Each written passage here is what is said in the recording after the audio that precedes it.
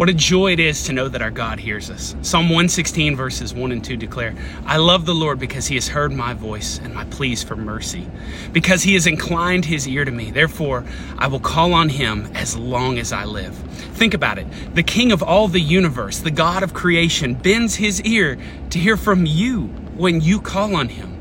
This fact should simultaneously humble and delight our souls. It should humble us as we go before such a throne, the seat of all power and judgment. And there, seated upon the throne, is the Almighty and everlasting Lord.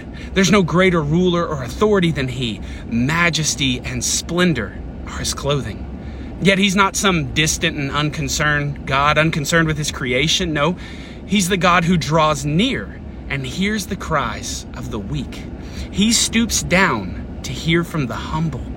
He hears our pleas for mercy, and he rescues and delivers every single person who calls on his name. And such is our delight that he delivers and delights in his children. He loves us and welcomes us as his adopted co-heirs with his son Jesus. Indeed, it's because of his salvation that we are welcomed into his presence. So let us enter into his gates with thanksgiving and praise.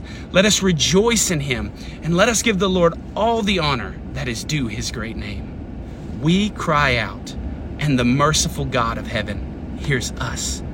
Believers, you can take your cares and concerns, your worries and fears, your hurts, your pains, your worship and praise, your givings and thanks. Take it all to him, for he hears you.